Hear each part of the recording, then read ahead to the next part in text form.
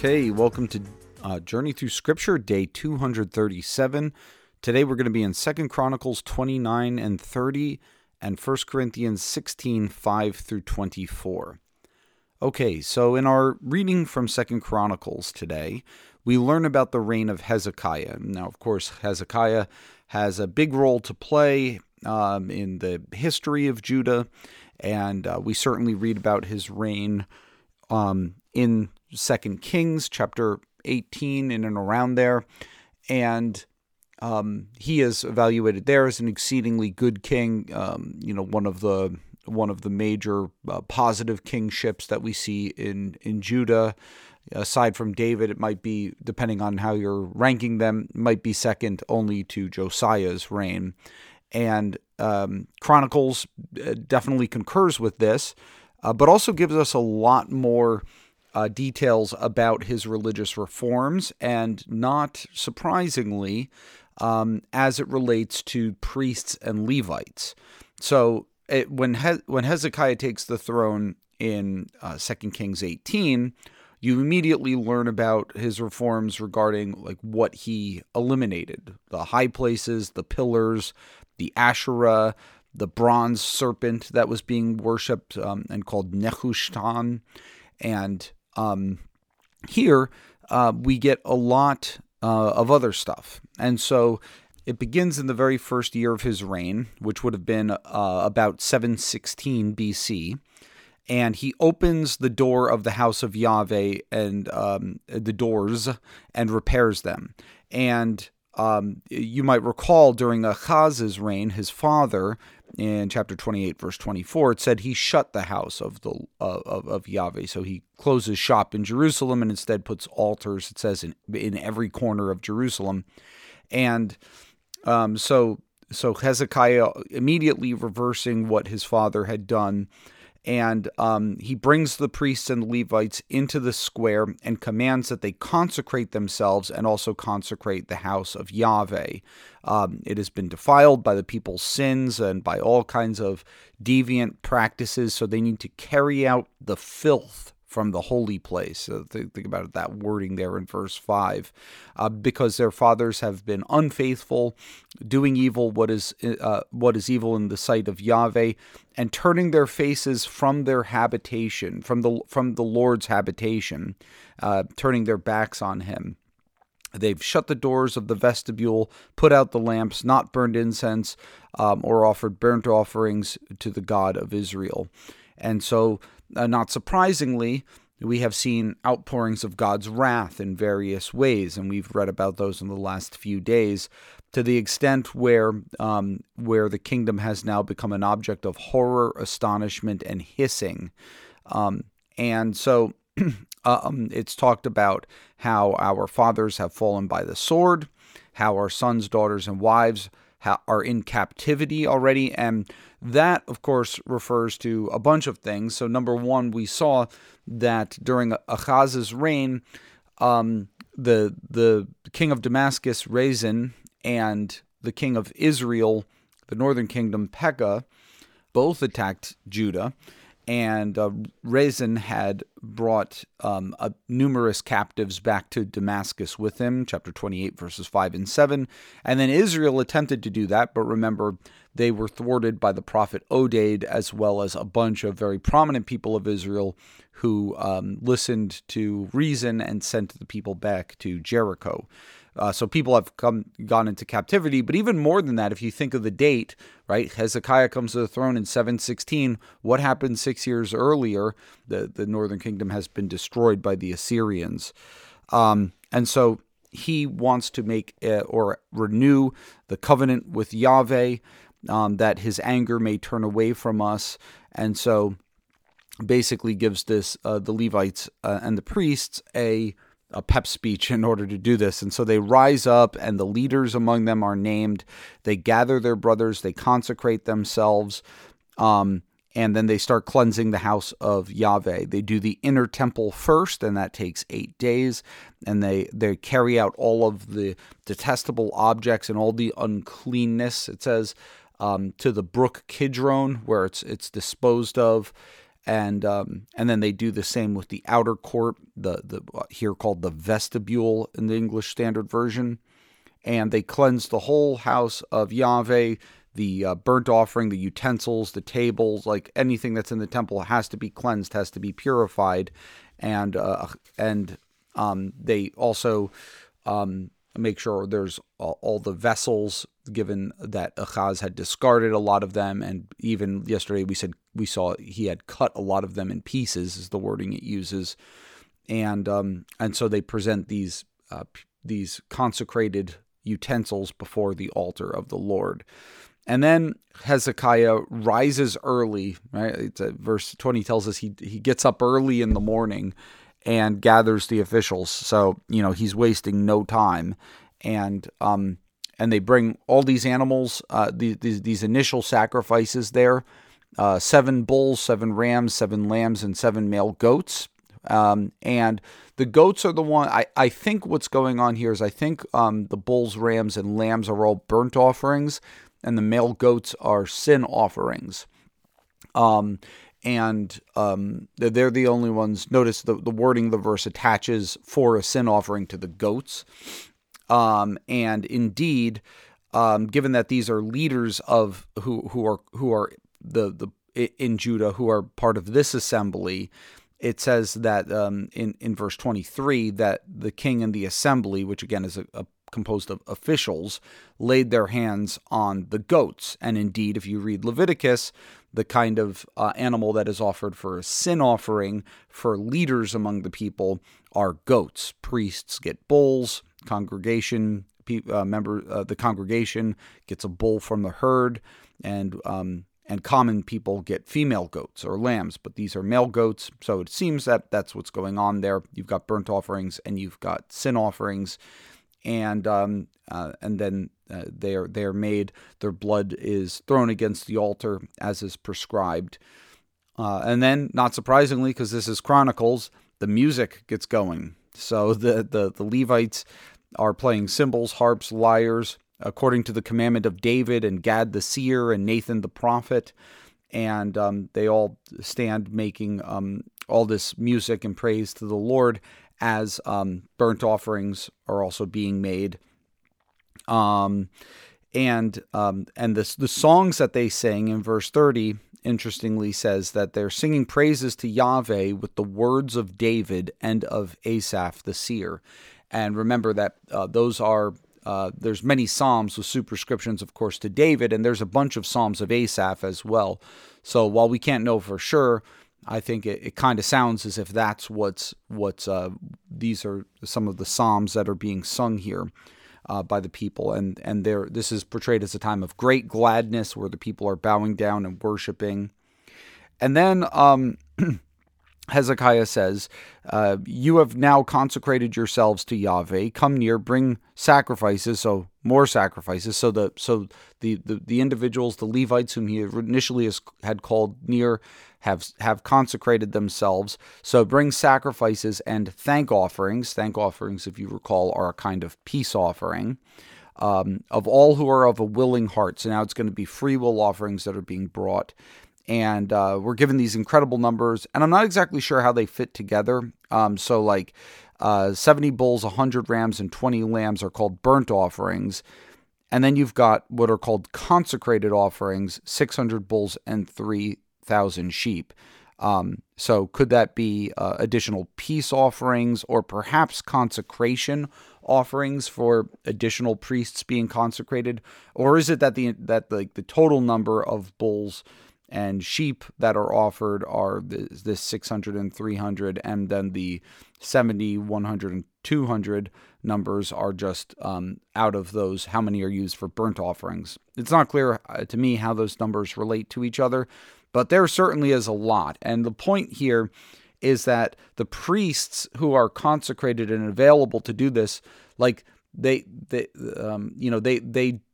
number of them get ready to do all this stuff, but they underestimate how many that they'll need and how soon they're going to need them.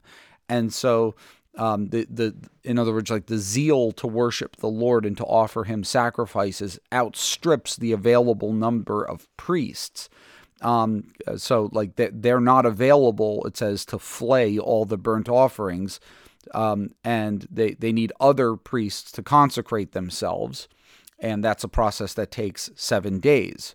So in the absence of full sons of Aaron, it says that the Levites helped them, and because the Levites were more upright in heart than the priests in consecrating themselves. Chronicles, again, of course, is a book that is a big fan of the Levites. And so, yeah, so they're offering, the Levites are helping do all this and restore the worship of the Lord to the temple. And Hezekiah and all the people rejoice greatly. And it says in verse 36, because this thing came about suddenly. And because it's so spontaneous, notice that he opened the doors of the temple in the first month. So this is kind of like and they're just like, they're not waiting. They realize what has been going on is wrong and it needs to be fixed immediately, and they do that. But then they really want to keep a Passover, right? But the cleansing of the temple itself. So the Passover is supposed to be happening like on the 14th day of the first month, but it takes them 8 days to even cleanse the temple to get it ready for sacrifice. So they're in this religious reform thing, and they just like totally miss the Passover. And so what they do is they keep it at the second month. It says they could not keep it at that time. At the right time, because the priests had not consecrated themselves in sufficient number, nor had the people assembled in Jerusalem. Right? You need commoners. It's a pilgrimage feast, and so you need commoners to come. And so they decide to do this unique Passover in the second month, and Hezekiah makes this proclamation not only throughout Judah but all throughout Israel, from Beersheba to Dan. Notice it's normally Dan to Beersheba, but here, since we're coming from the perspective of the south, it's the southern city that's mentioned first. That all the people should come to the Passover of Yahweh. And so he sends couriers throughout all Israel and Judah. And remember, the northern kingdom has already fallen by this time. And so he's talking very much to whomever remains in the land. And what we have here is the beginning of this ideology that eventually gets crusty and hardened and forms into a Jewish opinion about Samaritans that we see in Jesus's day, because the inhabitants of the northern kingdom are what will eventually become the people known as the Samaritans. And so the couriers send this message: "O people of Israel, return to Yahweh, the God of Abraham, Isaac, and Israel." Notice, not Jacob, Israel. He wants to include them, so he uses that name of Jacob, "that he may turn again to the remnant of you who have escaped from the hand of the kings of Assyria."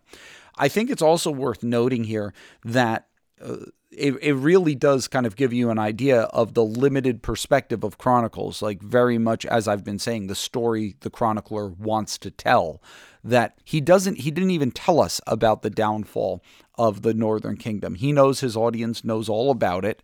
And the focus here very much is on Jerusalem and Judah.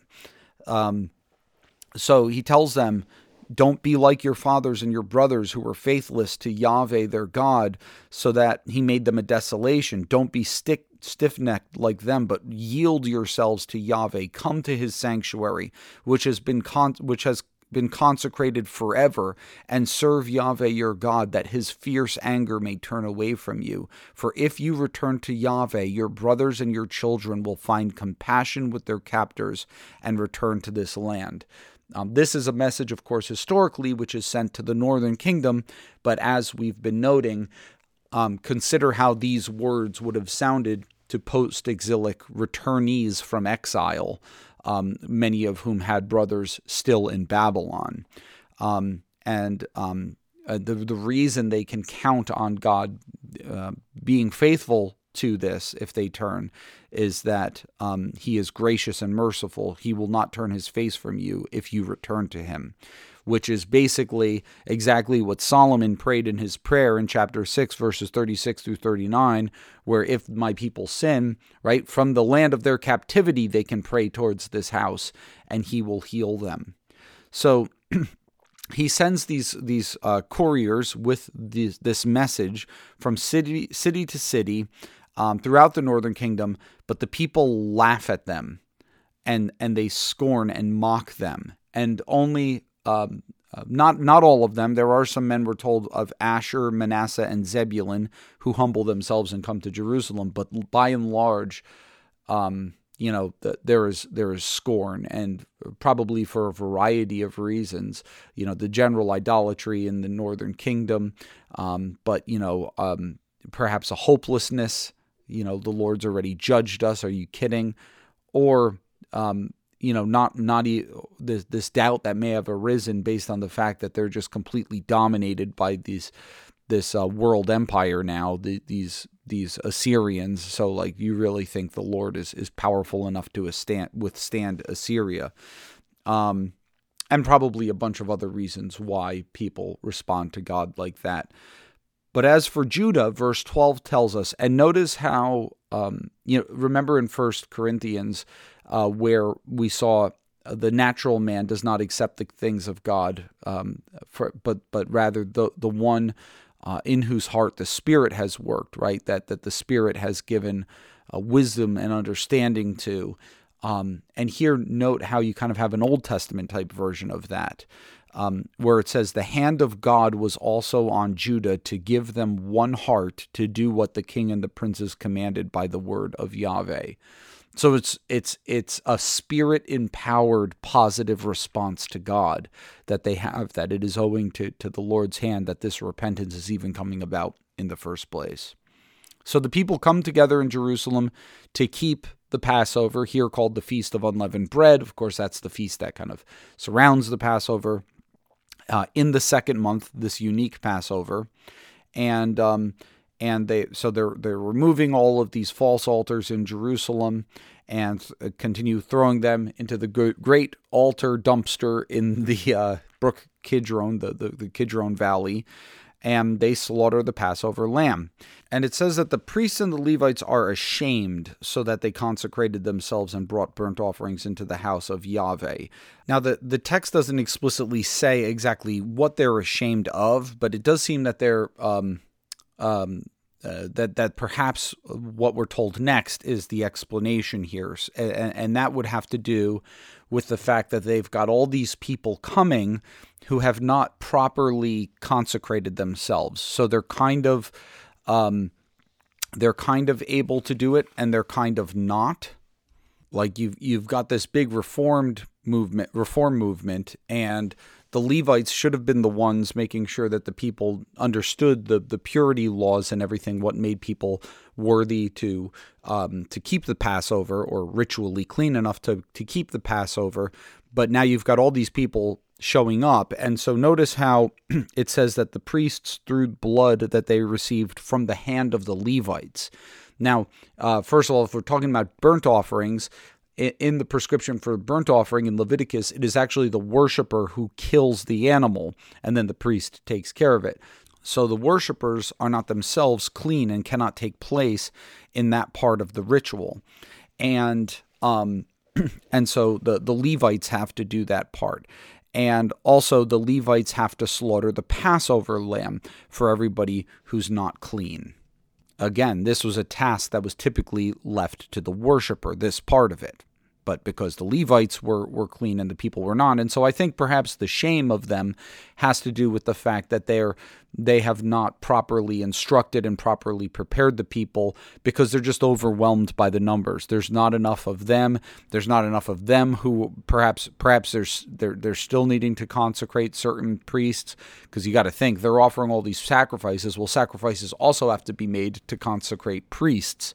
So it's just the religious zeal is like outstripping their preparation for it. And now an interesting parallel to this that might be hard to recall is from Numbers chapter 9, where people who are unclean from contact with a dead body come to Moses wanting to keep the Passover but being unclean. And the prescription when Moses inquires of the Lord, the prescription for them that is given is that they should keep it in the second month. And so that's probably like another connection here. You have a second month Passover, a bunch of people who are not clean doing it, but apparently the idea in Numbers is that they're unclean in the first month, so they'll be clean by the second month. Here, it's a little bit different, where the Passover isn't called until the second month, and they're still not clean, and so they need the assistance of the Levites to do this, and the Levites are just overwhelmed. Like, it's a joyful thing. It's great that the people are repenting and turning to the Lord, but on the other hand, it presents quite the challenge for the Levites. And so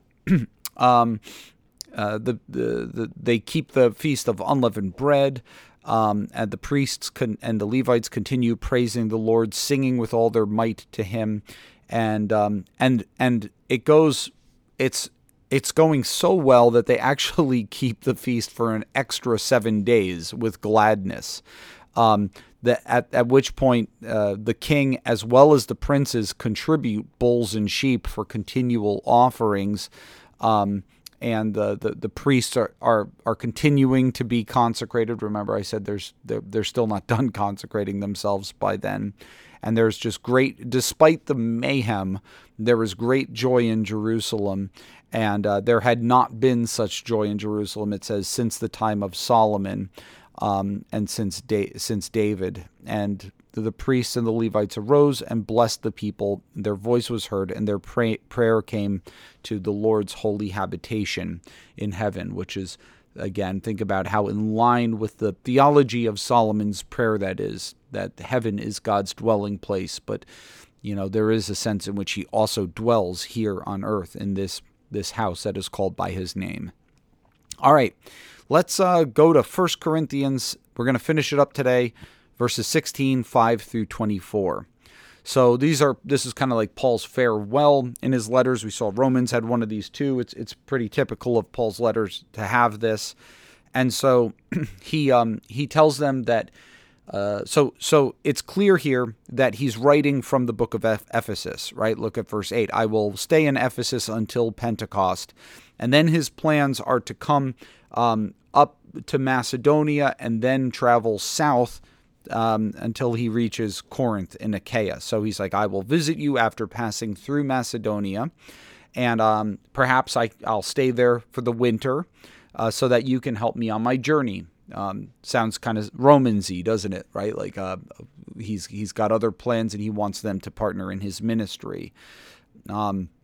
For I don't want to just see you in passing, right? I want to stay there for some time. I want to continue to forge this relationship, especially since there's some ways, definitely, as we've seen, that the church at Corinth isn't doing so well.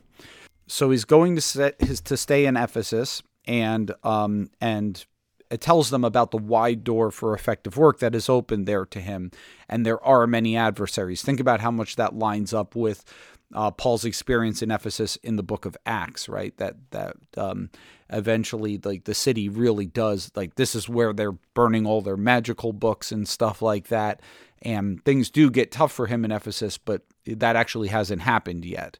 But he is aware of the adversaries that will eventually cause a lot of trouble for him and possibly throw him in prison there as well.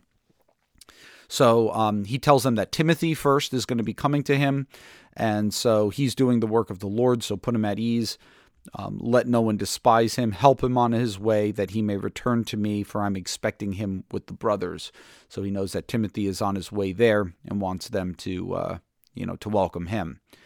Then he talks a little bit about Apollos. Remember, Paul planted, Apollos watered, right? Like, obviously a worker who had been there. We were told about Apollos in the book of Acts, coming to Corinth and doing ministry there. And he tells him, I strongly urged him to visit you with the other brothers, but it was not at all his will to come now. He will come when he has the opportunity. So, this, which is interesting, right? Because you've got these Paul and Apollos factions there, and Paul's like, well, he's with me and we're doing our work together, and so I'm sending this message from him. He'll get to you he'll come to your city when the Lord wills, when he gets a chance, right? The kind of showing the unity between him and Apollos. He tells them, be watchful, stand firm in the faith, act like men, be strong, let all that you do be done in love. So a couple things here. I notice the watchfulness, right? Like the alertness in faith, right? Like faith is something that you have to give attention to. It's not something that you just passively grow in.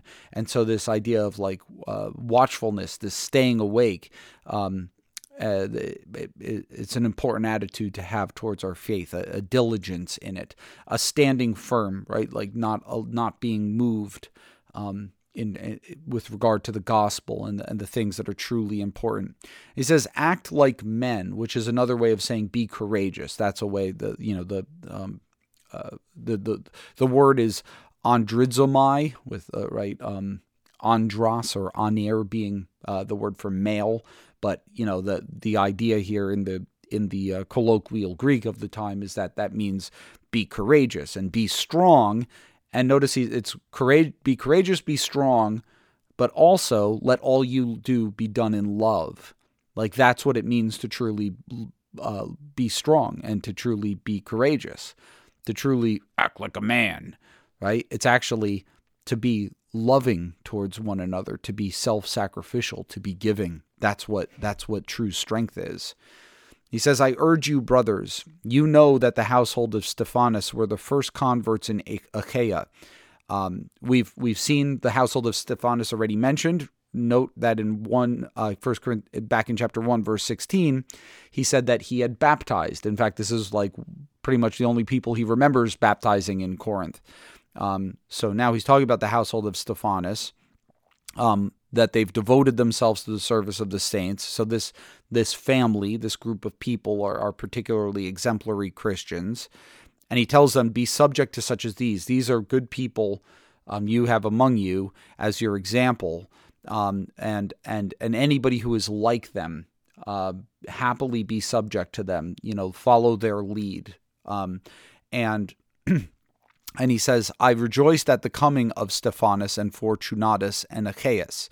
So these are guys whom the Corinthians had sent to them, or perhaps had gone to them of their own accord. So I think maybe a good way to put this together is, remember how he said in chapter 1, verse 11, that he's heard from Chloe's people that there are some divisions among you. So first of all, I think perhaps these might be members of the house church of Chloe, that is the household of Stephanas, composed of Stephanas, Fortunatus, and Achaeus.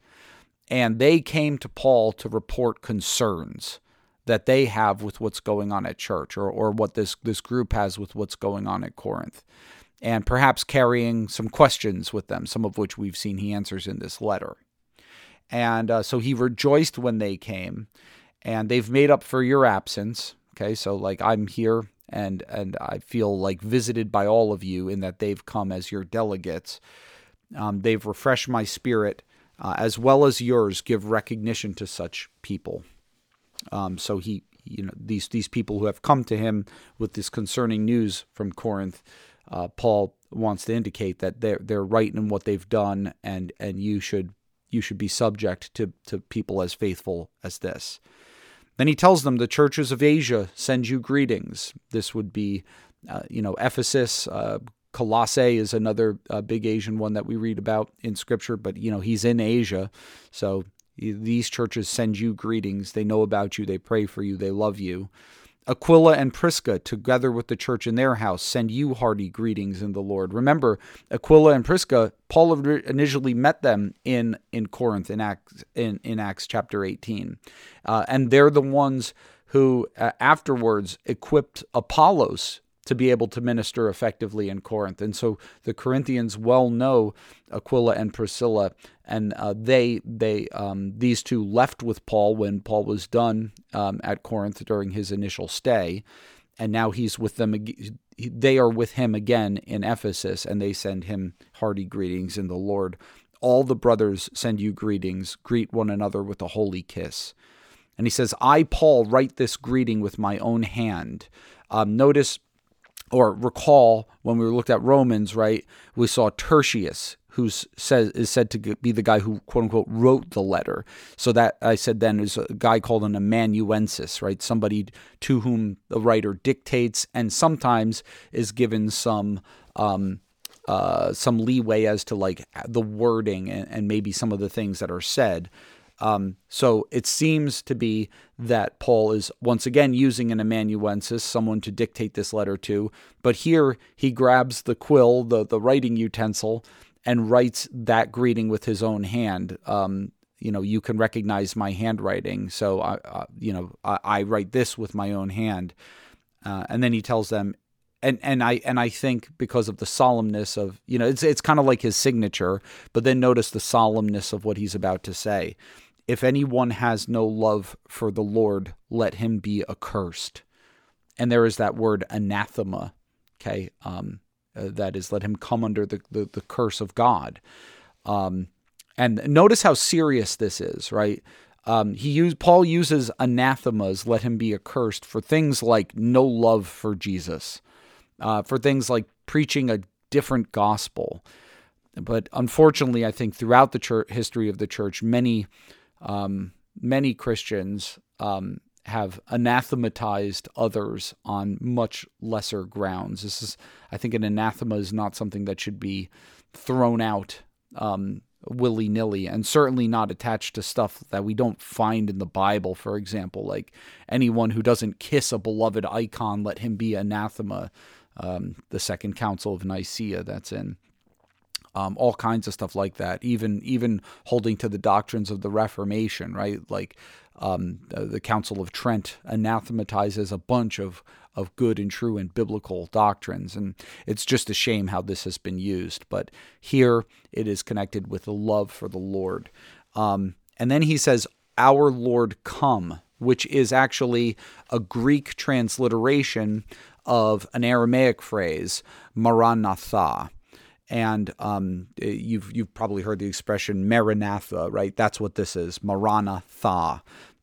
Interestingly, in one of the earliest church writings after the New Testament, it's called the Didache, or the teaching, which is towards the end of the first century. In chapter 10, verse 6, this expression Maranatha seems to have been used in early church baptismal formulas as well. Our Lord come. Then he tells them, the grace of the Lord Jesus be with you. My love be with you all in Christ Jesus. Amen.